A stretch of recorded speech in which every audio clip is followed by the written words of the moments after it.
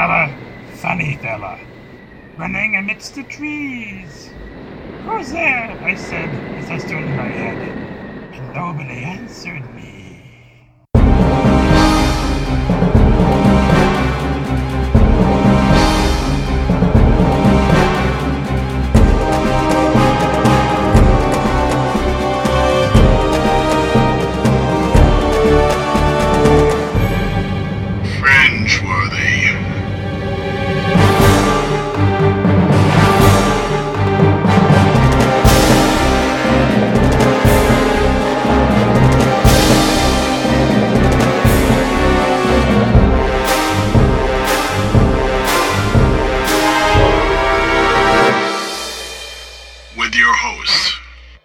This is Bruce.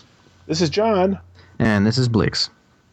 Welcome again to the Fringeworthy Podcast, your only podcast of interdimensional exploration and adventure.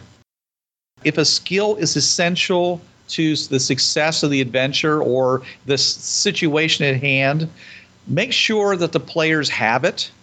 Make sure that the players are able to get their hands some way on it, and don't just provide a expert NPC to do it for them, because this is the story about the players. It's not the story about the NPCs. They need to be able to do the stuff that's really exciting, the things that the actual story turns on. If you're in a game system like D20 Modern, where you're only supposed to be getting skill points and feats whenever you go up a level, and therefore you have all these people who don't have the skill that they need, give it to them. Let them have an opportunity to get it. Let them say, oh, okay, there's a special training at IDET, or here's a device that can help you do this, or here's a book with step-by-step instructions on how to do it. Somehow give them a story award that gives them the skill that they need in order to complete it, so their characters are the ones that are actually doing the thing that makes the difference in the story. Yeah, if you're making brand new characters, feel free to add some extra skills to the skill package for Fringeworthy Advanced class. The Fringeworthy template is designed to create explorers. It's there so that if you didn't have any of those skills or those feats that are pretty much what IDET is thinking itself all about, we give them to you. But the problem with that is that has a tendency to create a lot of sameness amongst characters. Yep. And there's lots of situations you're going to run into out there where you're going to need skills that are not so common or not so obvious. So you should be really careful to make sure that, especially when you're making your characters together, that there's a broad selection of skills being taken so that when these situations come up, you do have a character who can step in and do the thing that needs to be done.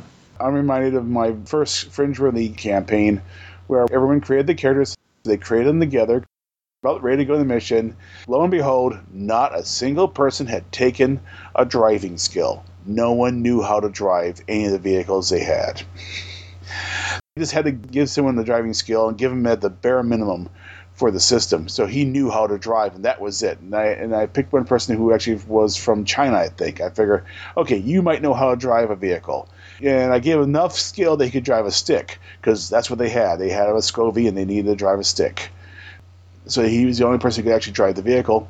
And I highly suggested to everyone else, as soon as you get some points, get the driving skill. If a skill roll needs to be made for something to happen, don't even let them make the skill roll. Just allow it to happen. There's nothing more derailing than a skill check needing to be made to go on with the adventure and no one can make it, because it does happen. Even someone who's really good at it, at a really high skill level, and they'll still fumble the roll sometimes. You're left with, well, what do I do now? I mean, we can't go on because they didn't make this roll. They didn't find the clue, or they failed the perception check to find the secret door that leads on to the rest of the adventure. There goes your adventure. Because I know that there's going to be a temptation to say, well, if they make the roll, even if they roll a failure and we tell them that, oh, yeah, but you were just able to figure it out, then they're going to know that you're railroading them, okay, that you're basically saying, I want you to have this clue. The only reason to make a roll where they can fail is if something even better happens if they fail. So if you're going to do that, you need to plan for failure. You need to have that open up another possibility for them. So therefore, there is no possibility of failure. It's just a choice of roads that they'll be taking depending upon whether they succeed on the role or not. If you're not willing to do that, if you really just want them to go in a particular direction that don't require a role, just simply make it part of the story. Let the Wookiee win. It's kind of boring and also kind of frustrating if you keep on losing because the GM is so much better at you at coming up with plots and so forth, and his bad guys always win. Sometimes you need to let the players win. It may not be a great win. It may be one where they're spending some time in the hospital afterwards, but they won. The story is about the players, and having them lose every time will be discouraging and they won't want to play anymore. So you got to give them wins. Even make a loss look like a win if you have to sometimes. There's a big difference between a fledgling character and an incompetent character. Yes. The first one allows you to really open your wings and go wherever you want to go. The second one, you're crippling them. Don't make that mistake. Plus, it's highly possible that someone made a very valid character, but for this particular adventure, their character is useless. With Friendsworthy being as open-ended as the things that can happen, you may have several players on a team who are fairly useless on an adventure. That's not the player's fault. That's the game master's fault because you're running the adventure and you've decided to run them on this portion of the adventure and you knew what kind of characters they had. So if you made an adventure that they're useless, then that's your fault. Now, that may be part of the adventure, and if it is, that's fine if you've planned for that. But you still need to make it fun for them. There's a comedy adventure right there. Don't make that kind of adventure for the players, and if they fail, it's deadly. Make it so that if they fail tasks, it's actually funny, because then it'll actually turn out to be an amusing adventure, not something that'll get their characters killed. You could actually generate quite a funny adventure if the characters are fumbling throughout the whole thing because you got the soldiers doing stuff for a scientific adventure, but if they fail, it's not like they're going to blow the world up or kill themselves. It's just funny. Failure means it took you longer to do something than you expected, or it added a complication. You still did whatever it was you were trying to do, but it generated, again, some other type of activity that's now going to complicate the adventure, raise the stress level of the adventure, whatever it might be. As long as it works toward the end, toward creating an awesome adventure, that's good. Conflict is good. Failure is good as long as it serves the adventure and the player's enjoyment. If you're using D20 Modern, you can also provide levels of success. Make a roll. Depending on what they roll, they get different levels of information or different levels of success. So you may have like a DC 10 easy success, here's what you get, blah. DC 15, DC 20, 25, 30. So you can make a DC 40, you get this wonderful bit of information, but highly unlikely because the only way you can make a DC 40 is if you have a 20 in a skill. You need to know your players, you know their characters, so that you know what to aim at. The highest skill is a 7. No one's going to make a 30, but they'll make a 25 on occasion. During character creation, it never hurts to have a few knowledge skills. This is a game where knowledge skills are really useful. If you have a general history knowledge skill, it helps a lot if you're trying to figure out where you are and what's going on in a situation. Specific knowledge skills, like say you have a knowledge in, say, Roman history, helps a whole heck of a lot when you try to figure out how things work on, say, Pax Romana. Maybe somebody is playing a character that's an engineer. You may need to figure out the dimensions of a building from within it, and that might be an engineering role. And you can use a number of other skills to compensate for the lack of a knowledge skill. For example, gather information means that you went out and talked to people and got information and brought it back.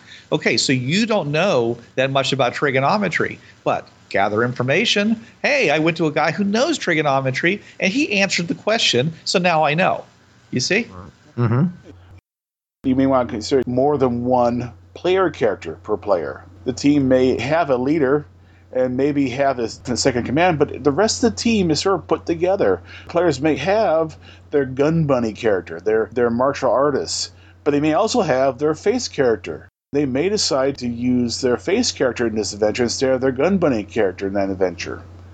So having more than one character to work with helps too sometimes to resolve this problem of not having the right skills.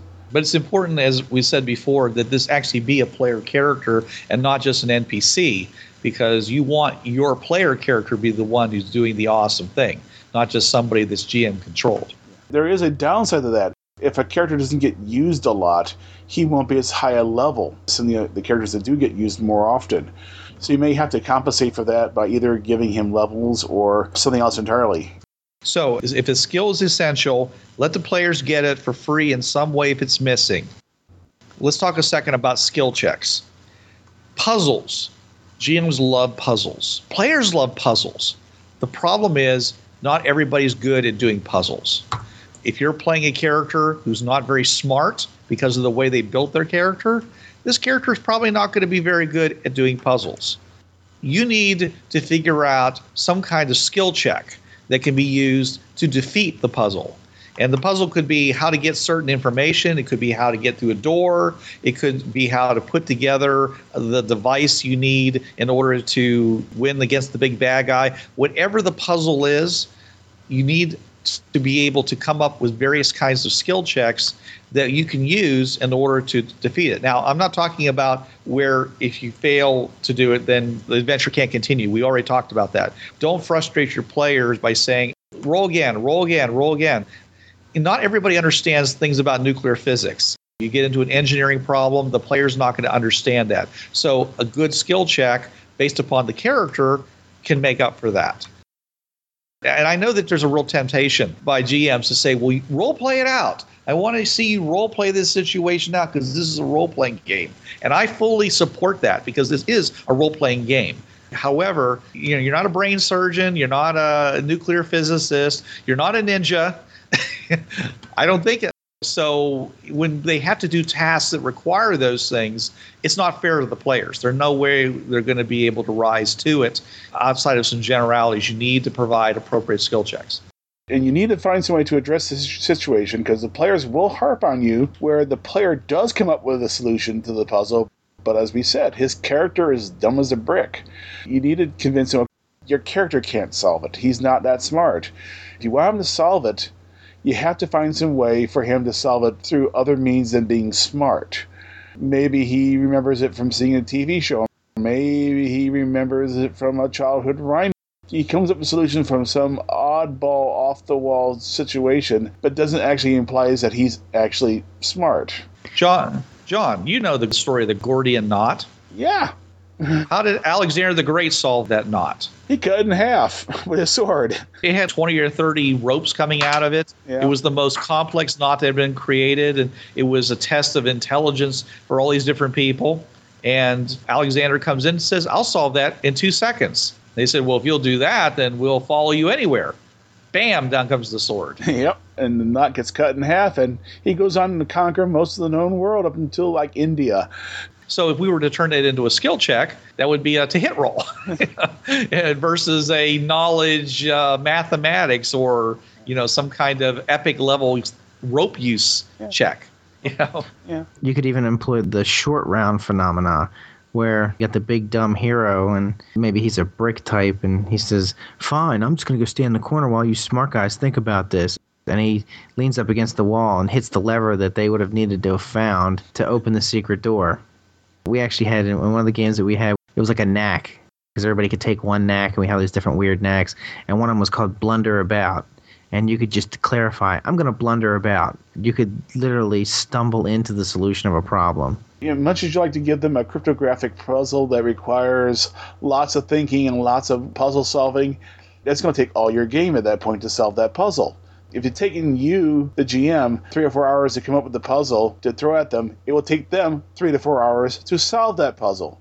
Oh, no, John. Yeah. You can come up with a puzzle. It takes you 5 minutes. It takes them 6 hours to solve because it's easy when you know the answer. Yep. You could be pulling on some piece of knowledge that they all know, but they don't think to come up with it because perhaps the clue you gave them wasn't good enough, or perhaps they weren't thinking in the same line that you were thinking, and they go on a different tangent completely. Or as I have demonstrated many times in this podcast, I know things that my other 2 fellows in this podcast have no clue about.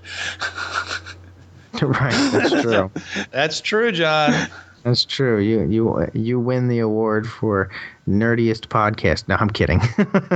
But yeah, it's being almost 50 years old, being a child of the TV. So I have all this background knowledge, and I've read a lot. So I have all this stuff in my head, and I know I can probably make a clue that I think in my current play group, one person might have a chance of actually solving, but it would take him all game to solve it. Right. I read a lot of books on medical stuff, like how the brain works and how, and in my group, I'm the only one like that. So I could make clues on that and nobody would ever get them. The important thing here is not to impress on the characters how smart the GM is. Right. It's to let the players see how great their own characters are. Yeah. Right. So if you can do a puzzle, it says make sure that there's appropriate skill checks for the characters that are there to defeat it. And also make sure that you set a time limit so that you don't have these poor players sitting there for hours trying to figure it out, where you're just saying, if you just thought a little bit more, you'd figure it out. I am terribly guilty of this. If any of my old players have listened to this, I used to look at them and I say, well, it's intuitively obvious. I'm surprised they didn't get tarred and feathered by these people. Right. I think we've all done it. I did it in one of my adventures too, and I was like, oh man, I feel like crap now. And if you find yourself in that situation, remember, you're the GM. You can create something to happen that'll solve the problem. They can't get through the door. Bzzzt, someone's coming through the other way. What luck? Right. You don't have to just let a problem like a puzzle keep you from doing something. There are always solutions.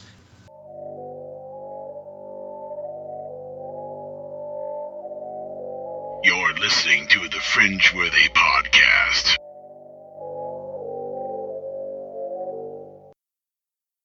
How about knowing your PCs and your players? Yeah, that's really important. If you're starting out with a campaign with folks you've met online and so forth, you're really going to need a couple of sessions getting to know them.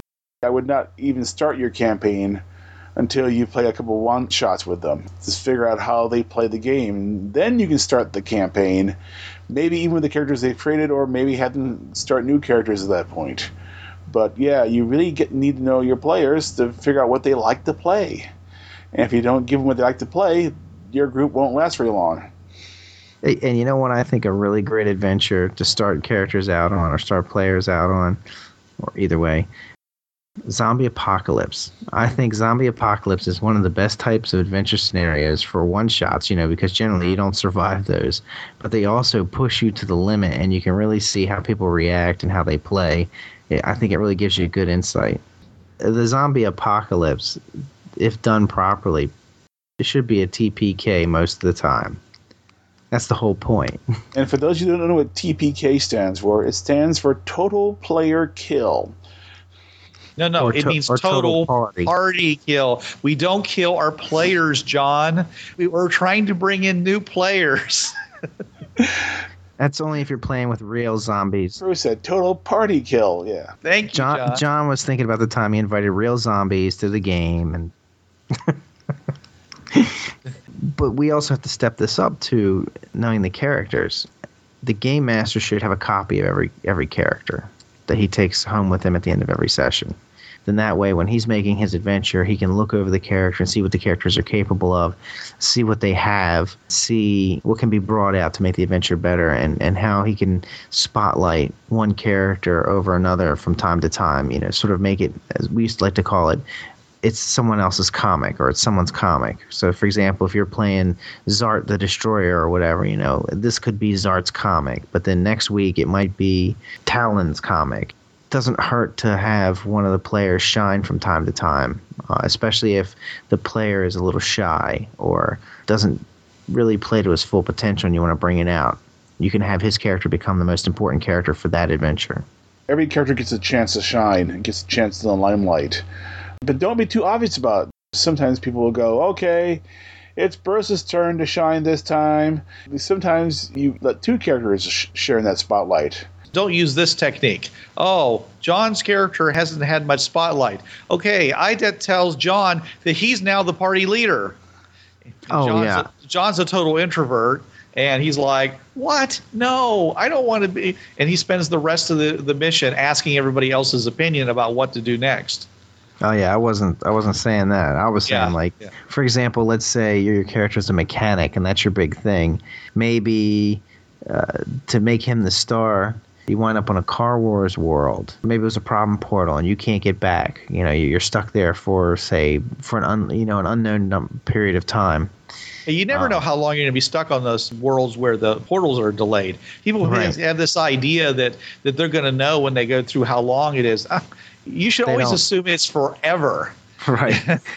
Or at least the end of the adventure. So I'm thinking, you're in this Car Wars world. You don't have any of the money there, because they trade in, I don't know, bits of metal or whatever, some kind of crazy. Petroleum. Okay, it's petroleum. There you go. Which is something you probably don't have, or you might have as much as in your car, but that's not a lot. So your mechanic all of a sudden becomes your income. So you haven't made this person the star, but he's going to become the star regardless because he's going to have to. But you want to play to his strength. You want to play to the kind of situation that character could shine in. Right. Without violating the character's personality. Yeah. Correct. So you can start out with him being the star just in that scenario, and move on to another character who hasn't really had much limelight, someone who drives really well and has been just been the party's chauffeur up to this point. All of a sudden, he's now a rock star because he's in a world where being a good driver is everything. You have to take a little time to think about it, but you really do have to have a copy of the character and know what these characters are capable of. That does behoove you as a player to make characters that are more than just a piece of paper. There's a big temptation to make Gun Bunny number 25. And as much as you like playing Gun Bunny number 25, he's just the same as Gun Bunny number 24, 23, and the ones before him. Other than he now uses a Kalashnikov instead of an M16. Because Fringeworthy is a game about real people who have been plucked off the street from just about any background. The chances of your gun-toting, survivalist from the Deep South becoming a Fringeworthy is fairly limited. But yeah, it does happen. But more often than not, it's the person probably more like you who's just been picked off the street and told he's Fringeworthy. Really, it behooves in this game to really create realistic characters. Create people, not characters, really. Create people. Give them backgrounds. Give them family. Most of these people are not homeless people living on the street with no loved ones. They have a family. They may even be married and have children. Even if they don't have anybody, as soon as they find out that you're Fringeworthy and you got all that money coming in from IDET, all of a sudden you're going to have relatives you didn't know you had. That's right. Right. Long lost relatives. And a smart player will write that down on the sheet before the GM has a chance to do it. Mm-hmm. Yeah, one of the things that we used to do, we'd make up characters and we'd say, all right, look, why don't you make up yourself, but make up yourself as if you did something that you wish you had done, or the opportunity wasn't presented to you, but had it been, you would have done that.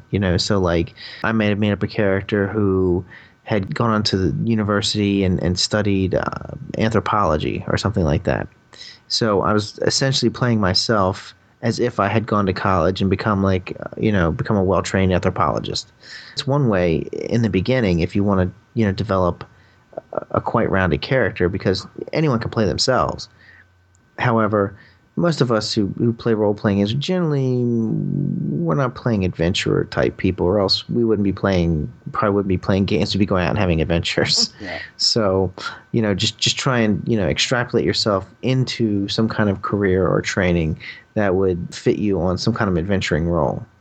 And look at some of our sample characters. While Sayuri is not a adventure type, Gordon Conrad's background, he's a mechanic, but he's also a bicycle messenger, so he's used to rough and tumble. I disagree with you, John. Yeah. You keep dissing Sayuri. Oh. Sayuri was willing to get out there and go onto the ice and spend months in close quarters with a bunch of rowdy geology majors from various universities. Yeah. Japanese students, yeah.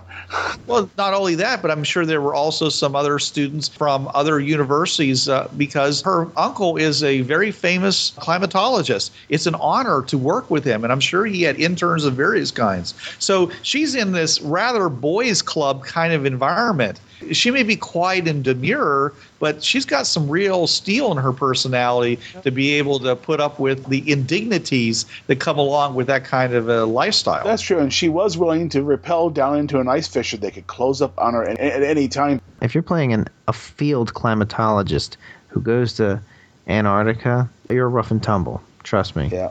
One of the folks on the Fringe with Yahoo group is a person who winters over in Antarctica, and based on his stories, we've been actually kind to people about Hasumi Base up until now. It is probably the most deadliest environment you will ever visit in your life is the Antarctic. With the exception of perhaps the underwater. Yes. You can easily die if you're not careful. She repels down an ice crevasse. They are known to open and close within hours sometime. Yeah, you're right. Bruce is right. She actually is fairly rough and tumble and fairly brave, because I wouldn't go down there. Just in case you're listening to this podcast and you've never been to the French with the Yahoo group, you should check it out. And don't forget to check out our message boards as well. We'll put links to both of those in the show notes.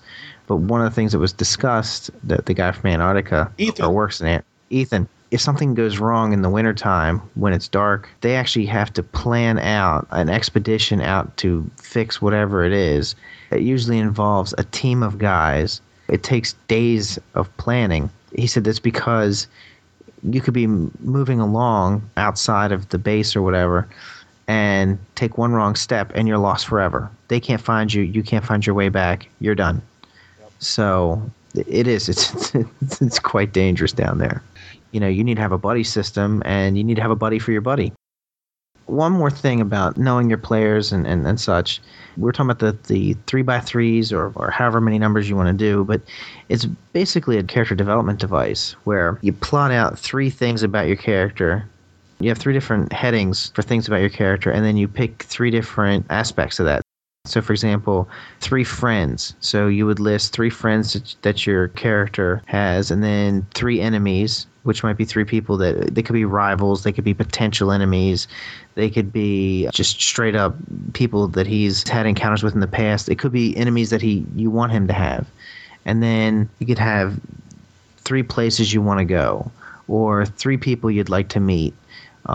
So then that way, when you fill that out and you give that to the game master, he has something to work with for your character and for you as the player. You can have a category 3 goals you'd like to achieve. So then that way, when he's making adventures, he can work off of your list and make things happen. And we've been playing with that, and it is probably the greatest gaming tool we've ever worked with. 3 things your character knows about the other character. And I've seen some systems where you create your character, then you hand it off to someone else, and then they add something about themselves and your character, so you have that connection. You didn't meet in a bar, you've met on an adventure before.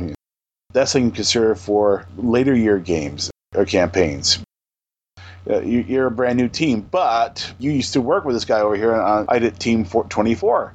You're now on IDIT Team 25 or 26, but you've worked with these other guys before in other situations.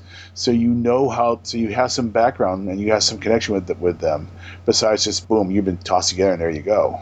It's almost impossible for you to be playing a character in the middle campaign unless you're playing a character who's just been discovered, in which case you have no levels as an explorer. If you're playing a character who is an experienced explorer in the middle campaign, it's a small place. You have run into these people before. You need to, in your own mind at least, create some initial impression of them, whether it's from what you saw on a video or talking to another team member who talked about that character. You should have some kind of a thing, which at least gives you a starting point for your relationship to that character. Especially if you're playing 20 years down the road where you have Fringe Born. They grew up together. They went to school together. They've been to a dozen or so worlds before they even, put on the uniform and join an IDET team. Definitely right there, you would actually have some history together at that point. Right, and not one of them should be named Wesley. That's a good opportunity to bring in an alien character if you're talking about the middle campaign or where some experience is going on, because you can always tie in one of the other characters by saying that he's the guy that brought you in. And then you instantly have 2 characters that are friendly. So, do we have any other tips for them about plots? No, I think we about covered it. Sorry, I'm over here getting some tea because I'm fighting a cold. We have John over here on the ropes. He's going down. He's getting pulled on the head, the nostrils. His eyes are black and blue. Oh, sorry, guys. He's foaming at the mouth. I ran out of tea. I don't think that's tea, John. I think that's Irish whiskey if you're foaming at the mouth. All right, so this has been plots that worked or did not work. We've gone over a lot of different points. Hopefully they will help your campaign and help you, if you're a player, help you make better characters that work better to make plots move more smoothly and more fun. So until next week. This is Bruce Sheffer saying there are a million worlds out there, so go explore them. This is John Ryer saying keep your powder dry and keep those cards and letters coming in. And this is Blix. Remember, bullets speak louder than words.